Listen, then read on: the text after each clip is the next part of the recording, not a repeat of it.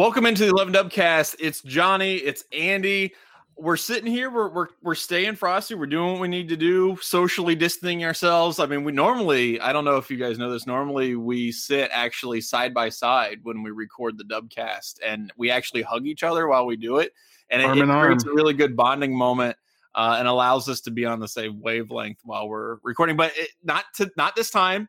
This time and the past few times, we have been on our separate homes. And so, Andy, how's everything going? How's life? Life is good at Casa del Vance. So we've been checking some things off the proverbial honeydew list. And, we broke out the Nintendo Wii and had some Mario Kart races with the first grader over the weekend. So, we are living our best lives in quarantine Columbus.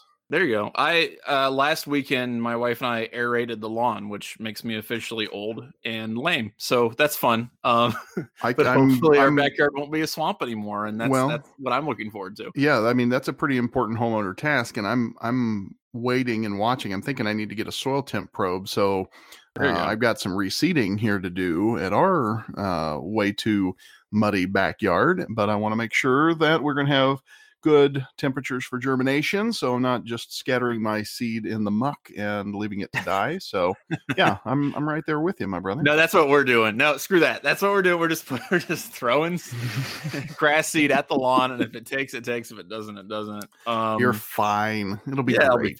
It'll be fine. So speaking of reseeding and replenishing, Ohio State, we do have actual Ohio State football news to discuss. That's an incredible segue right there. I know, right? Well done. I just thought of it. I'm so good at this. Ohio State, the much maligned Tony Alford, just taking a lot of hits on his recruiting prowess and maybe some of the things that he was or wasn't doing when it comes to bringing in big-time Ohio State recruits. Ohio State just got a 5-star running back, Travion Henderson, this weekend. This is a dude. I'll be honest. I'm not the kind of person who gets super into the recruiting ups and downs because, first of all, when you're this far out from someone actually stepping foot on campus, who knows what can happen in college football? There's so many things that can happen between now and the first game that a player plays. It's hard for me to get super invested. With that said, this Henderson dude, if you haven't watched his game tape, I really recommend that people go on YouTube, go on the site, check it out. It is one of those guys where you see his athletic ability, which is evident, and he's blazingly fast and all these other things. But what really, really impresses me is that he's decisive. And that is the difference between a really great athlete who has the potential to be a good running back or a great running back and somebody who already is a great running back. And when this guy makes a cut or makes a decision, he just goes for it. And it doesn't always work out. Sometimes he doesn't get 500 yards or whatever, but he is quick. He's decisive. He's really, really good at following his blocks. And I just think this is the type of player that is perfectly suited to step in the kind of role that people saw with J.K. Dobbins. He can also catch a few passes. I'm just really excited about this prospect. And I think that Ryan Day and company are going to just love having him on the squad. And frankly, I just, to me, he seems like a quintessential, if you can even say that at this point, but he seems like a quintessential Ryan Day athlete, Ryan Day player, a guy who can be modular, a guy who can do different things in your offense, but also do one thing really, really well, which is run the football. What I love about this, and you talked about Coach getting his groove on, got his mojo back, whatever you want to say. I mean, you looked and said Urban Meyer coach teams were known to be some of the best recruiters in the business, right? Like that was the Urban Meyer difference, is that they were going to go wherever the talent was and bring it home every time. Yeah. Is it possible? Is it too early to say that maybe under Ryan Day, this crew is recruiting at an even better clip than the master himself? I mean, I'm just kind of blown away with what they've done with this 20 and 21 classes. You go down this 2021 class, you've got the number 2 ranked defensive end, the number 3 pro style quarterback, the number 2 inside linebacker, the number 1 offensive guard, the number 2 running back now with Henderson. I mean, that's just boom, boom, boom, boom, boom. And I mean, and a whole bunch of other guys that are in there in the number 6, number 8, number 10 in their position group. So, you're talking about the cream of the crop. And as you pointed out, I think a guy who fits the Ryan Day mold really well. So, I mean, what do you think? Has Ryan Day turned it up a notch from even what his predecessor had accomplished? I think it's hard to say that over just the first couple of recruiting classes, but like you mentioned, if you look at this group, you look at 15 people in the 2021 class, 10 of them are in the top 100 recruits in the country. That's you have 10%. One school has 10% right now, and they're not done. And so to me, that is pretty insane. That is pretty insane. And I mean, look, at this point, you're not really competing against the rest of the Big Ten. And I know that's, Michigan is the metric that Ohio State tends to judge themselves against historically. But Michigan's got like 2-3 commits at this point. Right now, you're really judging yourself against what Nick Saban's doing, what Dabo Swinney's doing. And that's like, I was afraid, I will be completely honest, I was afraid that Ryan Day would have a drop off in that area. I thought, if anything, if there was going to be a part in Ryan Day's coaching tenure that you were going to be a little disappointed in, it might have been the recruiting. And obviously that has completely turned out to be wrong. Not yet. No. And look, if that's the metric, if the metric is, can we compete against Clemson and Alabama in that field alone in recruiting, the answer is unequivocally yes. And we can beat them. So I'm incredibly impressed what's going to happen or what's been happening. I don't know if it's super sustainable long-term, because this is just otherworldly. But as it is, that's an incredible class, and that's what's going to help sustain the Ryan Day tenure for a really long time. You can have some attrition in the coaching staff. You can have some hiccups when it comes to personnel or some other things, or maybe you don't make the right call and who should start where. But when you have that much talent and you can still be that deep, which is really what I think won Ohio State a lot of games, under Urban Meyer. It's just their depth is just insane. You can rotate guys on the defensive line and the offensive line and not lose a beat. When you can maintain that depth, that sets you up for long-term success. So I'm beyond impressed. I think it's unbelievable. And then to illustrate your point about Michigan and the Big Ten in general not being the measuring stick, Mick Walker had a great piece at 11 Warriors on Sunday that folks should go back and read, the counter intel series looking at what the other Big Ten teams are doing. And you run down through there and you're like, it's night and day difference. Yeah. What Ohio State's doing versus, it was funny. Ohio State's had 15 commitments. So this is great. 15 commitments in between times that Michigan scored commitments in the same class. Right. 15 in between two, it's just crazy. Ohio State's getting the, quality and quantity, where, the traditional Big Ten powers aren't.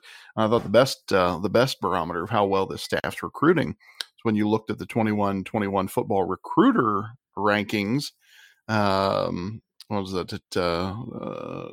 1, 2, 3, 4, 5 of the top 8 recruiters in the country are on staff at Ohio State. Yeah. Led by Tony Alford, who's, now obviously the king of the hill. He and Brian Hartline are just lighting it up out there. Yeah. You love to see it. And that's the thing. Like, the other thing that I love about this is kind of the storyline that Tony Alford has been able to turn on its head, which is that, he's not recruiting well, or they're not getting what they need to get, et cetera. Obviously, nobody's going to be telling that story anymore. And I kind of love that, because Ohio State has been the beneficiary of some incredible running back play. And I don't think Alford has gotten a lot of credit for it. People talk about, these secondary players and these cornerbacks like, oh man, Kerrick Holmes kicking ass. He's the best coach ever. People love his enthusiasm. He coaches these guys up. Or we talk about the offensive line doing really well. We want to believe these offensive line coaches. And we talk about Larry Johnson. We have not talked about Tony Alford and that same kind of adulation. And this is a dude who has overseen a 2,000-yard rusher, Ezekiel, like all this other stuff. And people aren't, I don't know. It's interesting to me how that's worked out. So I'm glad that he's getting some props. It's well-deserved. Again, to your point about recruiting stuff, if you can look at the rankings, Ohio State sits at the top, and that's, again, a large function of the fact that they already have 15 commits. But other schools have a lot of commits as well. I mean, you look at North Carolina, Florida, Clemson, these are the teams that are right behind. They all have 10 or more. But Ohio State with 3 5-star recruits, 10 4-star recruits right now, it's just insane. And then, I mean, if you compare that to the rest of the Big Ten, the discrepancy gets even more ridiculous. Right now, Wisconsin is the second ranked team in the Big Ten in the recruiting rankings. They have 3 4-star recruits. That's it. That's where they're at. So they got 3 versus how many 4-stars did you say? 10 with Ohio State. Ohio State is more than triple the amount of 4-star recruits as the next highest in the Big Ten. Now Michigan does have 1 5-star, but total they have 4 recruits right now, and I don't know. It is really kind of stark. And there was some blow up, I think, on Twitter about a week or so ago. I think Steve Ducey, I can't remember this dude's name, Michigan guy, does a podcast for Maven Illustrated, and basically said that like the problem with Michigan isn't the talent discrepancy, it's different.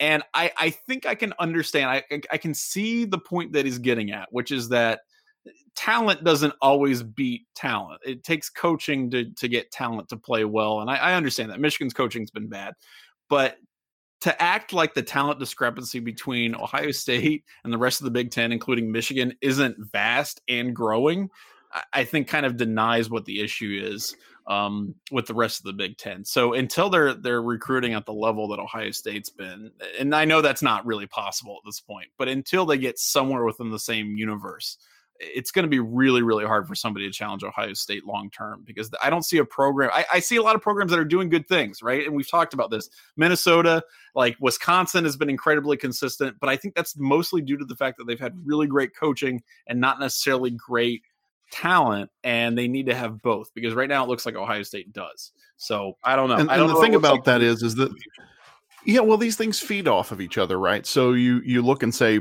performance, how the team performs on the field, how you perform as a position coach, if you're the position coach recruiting that player and so on. I mean, I think those things, it makes something of a feedback loop. So if you're a recruit watching Michigan as an example, and you say, God, they've just been terrible for, and terrible by relative terms, I'm saying, we're not talking about, 4 and 8 teams and such. So, but you're looking and say, gosh, when was the last time they were really even a threat to take a Big Ten conference? And so you're watching that and saying, well, why would I go there if those players aren't performing up to their potential? They were highly recruited players, and who's the best player to come out of Michigan in a given position in the Harbaugh era. On the flip side of that, if you look at Wisconsin or Minnesota or some of these other schools that have been doing well, you might say, wow, gosh, those guys are performing really well with, underrated talent comparatively, or lesser talented players, by the star ratings comparison. Maybe I do want to go there because obviously those guys know what they're doing. Right. And I think it feeds onto itself, because then you're able to recruit better players, because players look and say, wow, those coaches are really good. And of course, then with Ohio State, your trump card is you walked into Michigan and you plucked the coaches that you thought were the best coaches on the roster, and look at how much better their units are performing in Columbus than they did in Ann Arbor, right? So exactly, that's a piece of the puzzle too. Yeah, and it's not like recruits exist in some kind of bubble where they don't, see all this stuff. You know what I mean? Like they are impacted by all of this, and I think that's an incredibly important thing to point out that you just said, because they know what's going on. They're watching these games. They're seeing what's happening in these coaching staffs. If they're part of a skill position, right, where they want to see where they can rack up the most yardage, and they want to see where they can make the most impact and make a name for themselves. And Ohio State has done a very, very good job at doing that for all kinds of players, in the past 5-10 years. So I don't know. It's interesting to see how it's unfolded. Ohio State right now is an embarrassment of riches. We'll see how it all plays out once they actually get on the field. But speaking of that, I want to make another transition here. Let's talk about getting on the field, because right now nobody's on the field. We're all hunkering down. We're doing what we need to do, to kind of flatten the curve here. But, we're recording this on Sunday night. The NCAA is going to meet tomorrow, and they're going to talk about eligibility for spring athletes and see if that's something that they're going to do. So they're going to vote on that. And I got to tell you something. We talked about this with Coach Ryan and what that's going to look like for spring and winter athletes, and will they be extended extra eligibility. And according to CBS Sports, apparently this conversation has gone sideways, according to an athletic director at one of the Power 5 schools. So this is what I think. The biggest stumbling block here, the biggest point of contention is going to be money. The NCAA gets most of their revenue. I wouldn't say most. I don't know if it's most necessarily, but they get a ridiculously large chunk of their revenue from March Madness. The NCAA men's basketball tournament is an incredibly important moneymaker for the NCAA. It generates, an enormous percentage of their overall yearly revenue. Without that, not having that, they have to make a lot of decisions about what their cash flow is going to look like going forward. And a lot of schools don't get to share in that money. They lose that money as well. If you're an NCAA institution, you don't get the money generated from March Madness. As a result, you may not feel super excited about extending, eligibility, which will cost money to people who might have missed out on spring or winter sports, because that's scholarships are going to, extra scholarships are going to cost you more money. And now you suddenly don't have part of that revenue that would have normally come from March Madness. So schools have a financial incentive not to agree to that. I don't know, Andy, how do you feel that's going to play out tomorrow? Because a lot of people, and obviously by the time this broadcast we'll know, but a lot of people are thinking this is going to be a lot more difficult than you would think. Like it should be a slam dunk. There should be something that people would just say, yes, let's do it. But I don't know. What was telling to me when this discussion first started weeks ago was, and so you have two different issues, though. So you have spring sports that maybe are more obvious because those sports didn't have any of their season. Right, didn't play anything. Didn't play anything. So that seems more obvious that you would say, yes, those athletes deserve an additional year of eligibility because they didn't get to play. Versus the winter sports, basketball and wrestling, maybe the two most obvious, for us here, because I was looking forward to the wrestling tournament, and Ohio State had two number one seeds, and Luke Fletcher and Colin Moore. Obviously, March Madness is the big deal. That's a tougher call whether or not you extend an additional year to those, because they had their entire regular seasons, and for Big Ten players, and some part of the Big Ten tournament even. So you look and say, okay, do you let those student athletes come back for one more rodeo because they didn't get to finish the tournaments? But then, look at our wrestlers as an example. Okay, both of them, or the senior captains, were able to go and win Big Ten titles. So do they have a shot to come back and get another Big Ten title? It just gets more difficult with the winter sports. So right. I've been of the mind that winter sports probably aren't going to get an additional year of eligibility regardless. Tom Ryan made some good cases when he was on the podcast with us a few weeks ago, that they should still do something in terms of having some postseason tournament, whether you run it this summer, whether somebody picks it up and does it independently, privately, so there's got to be some closure to the season, because as it is, you just kind of have a big asterisk at the end there. Same thing with the basketball tournament. Are there any opportunities or options to do some NCAA tournament light?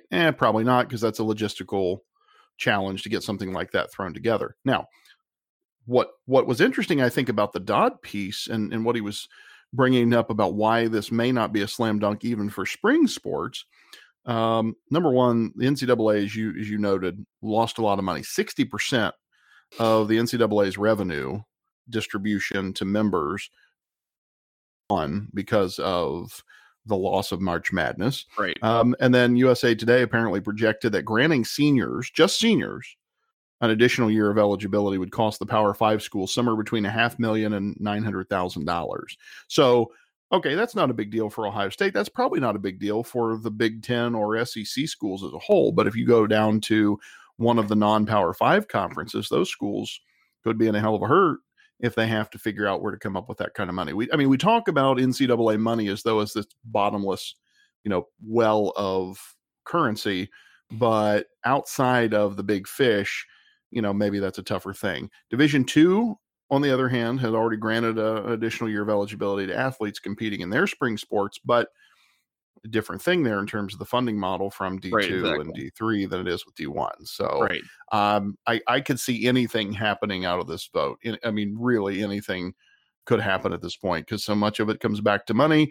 but the PR of not doing the right thing, people aren't going to be super, I don't think, receptive to NCAA crying in their cornflakes about money right now. Everybody's worried about money Right. with the COVID-19 situation. I'll be honest, I'm kind of pessimistic about this because I think it'd be one thing if it were about, okay, we're missing fall sports, right? Or even winter sports with basketball. But the larger issue for me is what are the sports that are going to be missing, right? And are people really going to get up in arms about missing baseball, for example? Is that going to be something that, the NCAA is like, man, we can't take a PR hit on that?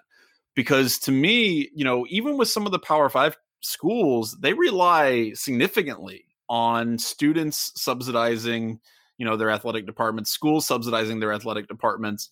They may look at this as an opportunity almost to say, like, look, we spend a ton of money trying to maintain these secondary, these second tier sports. Maybe we just don't want to have to try to extend these scholarships. We don't want to take another hit. And if we don't think that people will get mad enough about it and hold us accountable, then why should we do it? So I don't know. We'll see what, plays out. And by the time this, broadcast, by the time we put this out on Tuesday, we'll know. But I just, like I said, I'm not super optimistic about it. I think the right thing to do would be to extend that eligibility, but I can see why a lot of, member institutions would balk at that and say, we don't want to spend the cash. So I don't know. Hopefully they do the right thing. And, we'll see. I'll never be an NCAA apologist because it always seems like you say just do the right thing. The NCAA will do the opposite of that. Right. The old saying about common sense not being so common applies doubly so to the NCAA. But in this case, I do have empathy for the people on that committee. It was at the Board of Governors, I think, that'll be the NCAA council. Yeah, it's the council that's going to vote on this. I feel for the folks having to make that decision because it affects a lot of people and could have precedent. That was the other thing. I thought Dodd made a good point in his piece talking about why this isn't a slam dunk, because you could be setting precedent because if football gets monkeyed with because this pandemic stretches on into summer. We've already scrapped spring ball in essence, right? There is no spring ball. Right. So, you've got a lot bigger issue if for some reason we come back and say, well, what do we have to do for football? Because if we do it for spring sports, then we're going to have to do it for football when that time comes. So, I feel for the people having to make that decision because it's maybe not as easy as our gut. On your gut level, you're like, yeah, just do it. It's the right thing to do. Then when you get into the weeds, it's like, okay, but how do we do it? Right. No, I agree with that. And it is financial. And these are, if you're Rutgers, if you're, one of the other schools that has to rely on that, it's not a simple yes or no thing because it does have ripple effects to the other sports that you're trying to maintain. And, it can negatively affect other athletes. So I don't know. We'll see what happens with it. It's crazy times. It's things that people haven't had to deal with before. And that's just unfortunately part of, what going through this process looks like, I guess.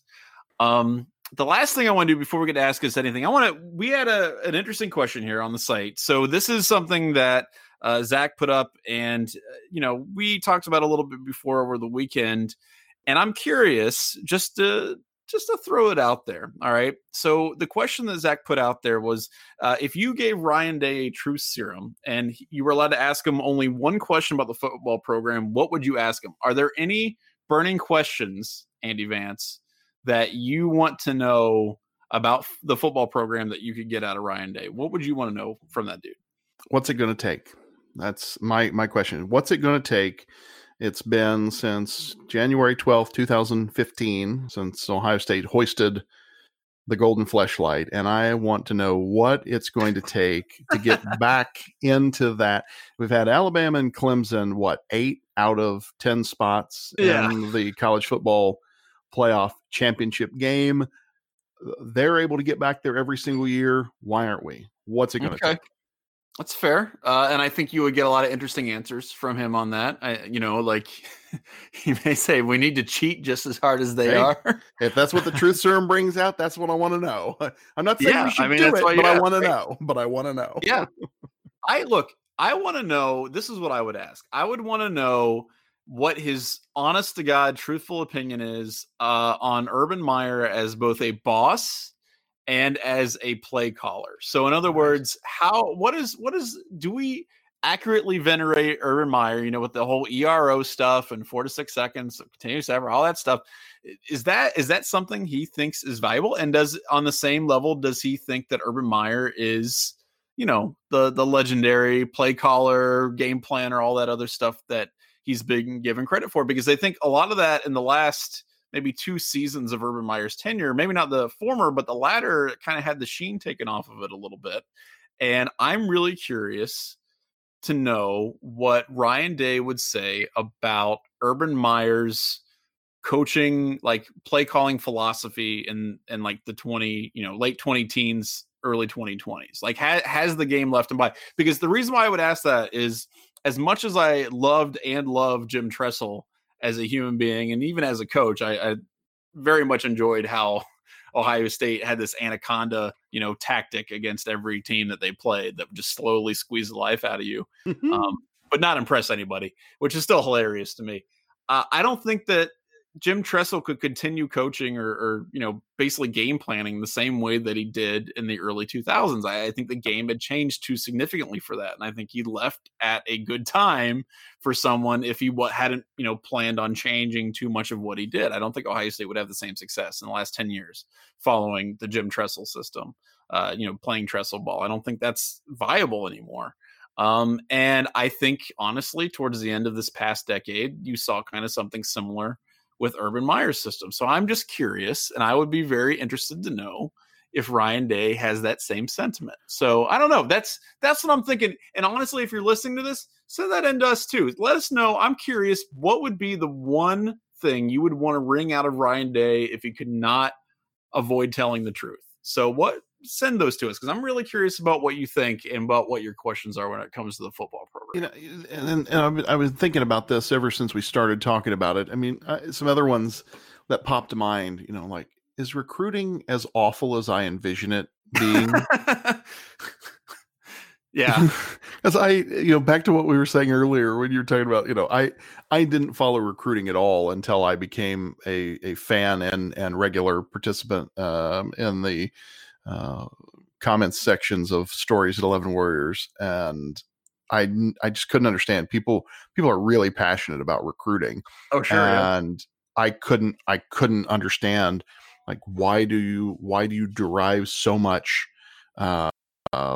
energy from the whims of teens?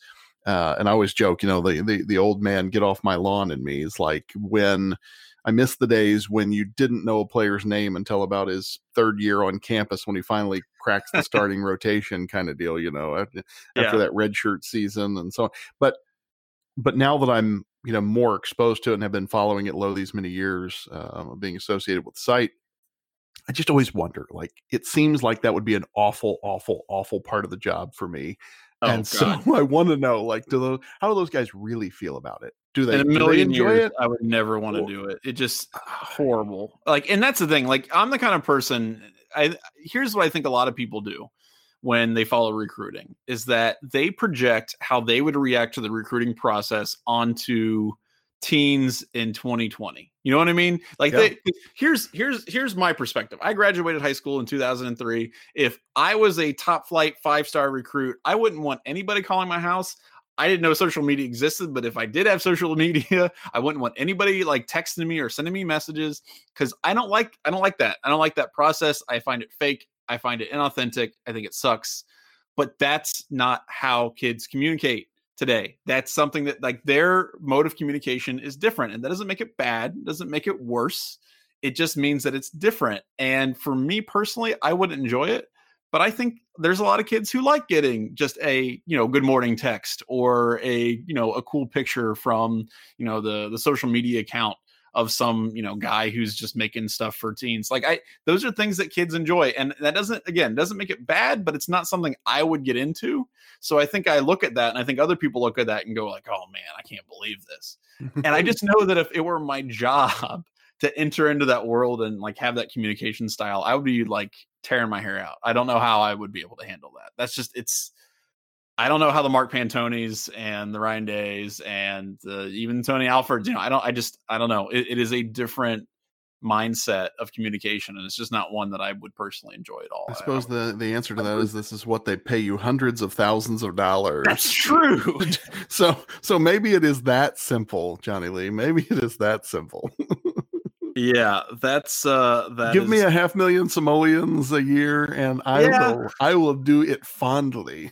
That's a good point. That's a good. If you can break down your like messages to recruits and like the tens of thousands every time you do it, or the thousands every time you do it, I think you would be more willing to engage in social media, I guess. Although frankly, with the amount that they're sending out, it's still probably like $1.50 per DM or whatever. So anyway, we'll get on to Ask Us Anything. But before we do that, we want to remind you that the Dry Goods Store is our sponsor here at the 11 Dubcast. So go to the Dry Goods Store, drygoods.11warriors.com. Shirts, hats, stickers, all kinds of fun things. Go ahead and check it out. We got a lot of great stuff. Let's do Ask Us Anything, and you can send us any questions to Ask Us Anything. And really, in the off season, it's our lifeblood. So please continue to do so to dubcast@11warriors.com or at 11 Warriors on Twitter. This question here is from Matt. First of all, Matt just wants to comment to you, Andy. He says, over great protest, I put on Bluey for my 4-year-old and 7-year-old, and they were almost immediately laughing hysterically, and I was the picker of best new shows ever. But then it happened. The 7-year-old said, I wish you were as funny as the dad on Bluey. Yeah. So thanks for that, Andy. Matt, I can just say I feel your pain because I frequently watch the show and say, man, Bandit's got it going on. That dude knows what's what. He's the Bandit getting some pub. I would like. I've seen Bluey pop up in like 3 different articles now about shows to watch while you're quarantined. It's legit. I think you started a movement, dude. It's really good. But Matt's right. Bandit is Bluey's dad, and that man. I don't know if it's just that Australian cool, but he has got the answer to everything. The Healer family parents are brilliant, and may I be half as good a dad as Bandit is to Bluey and Bingo. So Matt, I'm with you, brother. Yeah, the mom on Peppa Pig and the dad on Bluey. They're power parenting. Yeah, there you go. Okay, so this is his question. He says this one's a little dark. He says Harvey Dent in The Dark Knight Rises said you either die a hero or live long enough to see yourself become the villain. And as Buckeye fans, we have seen this come true with Woody and Tressel and Urban, all coaches we love but are disliked outside the fan base. Does Ryan Day escape this trend? By the way, real quick, Matt, I have repeatedly used this reference in the past. I think being the head coach of Ohio State football is like being the defensive against dark arts professor at Hogwarts. Like, there's really no good end. Like, with what happens, like you're just kind of, it's just not going to end well no matter what. And it's funny because I remember it was probably 3 or 4 years ago. We were on the Dubcast and we're talking about how is Urban Meyer going to be the first guy in a long time to be able to kind of write his own ending to what's going on with Ohio State? Because at the time it was like, everything's going great. Even Ohio State isn't winning national championships. They're still winning 10, 11, 12, no, not even 10. They're winning 11, 12, 13 games every single season. So why would Urban Meyer ever, be forced out? And then, of course, everything happens with Zach Smith and things snowball from there. But I don't know. You can never tell the future. I thought Jim Tressel was going to be able to write his own ending, right? With how things were going. I thought he was going to coach for another 5-10 years and then go off into the administrative sunset. I thought Urban Meyer was going to coach for another 15 years at Ohio State because he had just had things rolling and didn't seem super stressed. I mean, I don't know. I mean, I would love to say Ryan Day is going to be at Ohio State for 20 years and then retire a Buckeye. And then we write, songs about him and make statues and all kinds of stuff. But I have no clue at this point because I've been burned in the past by trying to make those kind of predictions, frankly. Yeah. I mean, I think it's back to what we were talking about earlier when we were saying has Day and company, have they turned it up? And I think you made the pretty astute comparison that, the way Tressel was coaching at the end of his tenure, the game sort of continues to evolve and you have to evolve with it. And we've seen, Ryan Day's even, I mean, gosh, that Urban Meyer offense was a pretty well-oiled machine, right? And you look and say you add Ryan Day to the mix and all of a sudden you're like, wow, they're maybe even a little better. Right.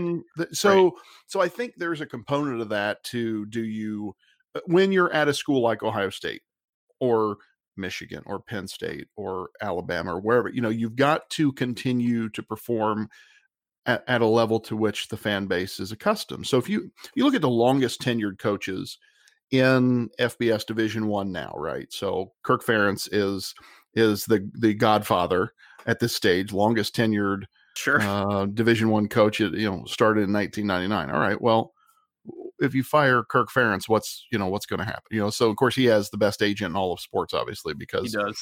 Every 12 minutes he gets a new contract extension. But Gary Patterson at TCU. All right, what are the expectations at TCU? It's not national title or bust every year. No. Oklahoma State, same thing. Mike Gundy's been there since 2005. So we're not talking about guys that have been at schools for 40 years, but okay, you're at the 15-year mark. Kyle Whittingham at Utah, same thing, 2005. So what are the expectations of those schools? When I look at the longest tenured programs, Nick Saban's the one that has longevity and performance. Like when you look at the oldest, say 10 or 20, he's been there since 2007. You know what his story is. Likewise, Dabo was there. You think about Dabo as being the young coach on the block, but he's been at Clemson a year less than Saban's been at Alabama, right? Yeah. So, I mean, both pretty similar tenures. Age is different, obviously Saban's older, but tenure at their spot. But beyond that, you scroll down through here and the longest tenured coaches in the league are not ones who are winning, year in and year out at that level. So I think that's part of it. It's expectations, it's managing expectations. And if you can't adapt and continue to perform at a high level, then, and likewise, the longer you're there and maybe, that's the skeletons of the closet come out. If you're not there long enough, people don't know where to find the bodies. I don't know. Maybe that's part of it. No.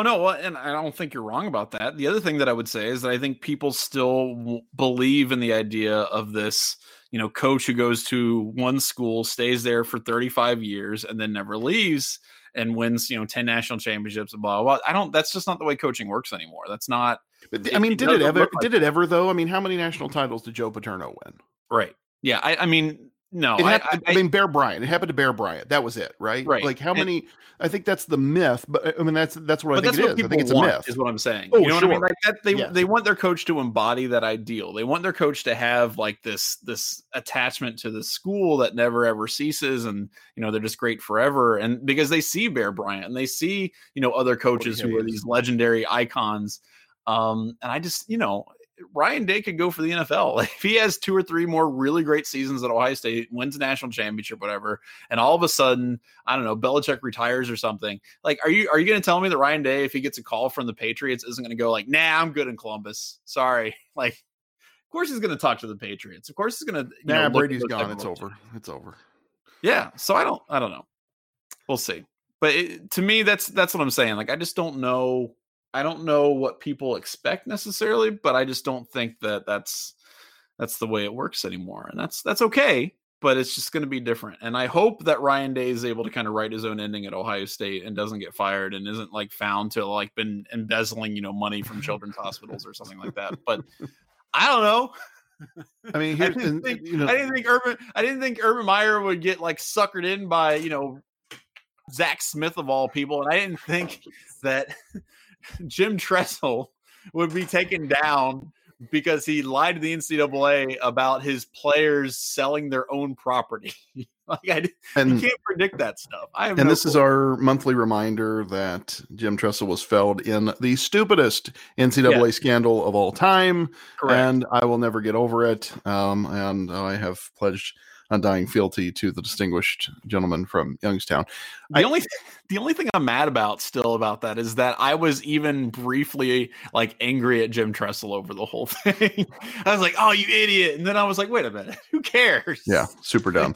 You know why I'm still mad about it? Because by God, Ohio State beat Arkansas in the Sugar Bowl. I was there. It happened. Hang the bloody banner. They did. Yeah, I would agree with that 100%.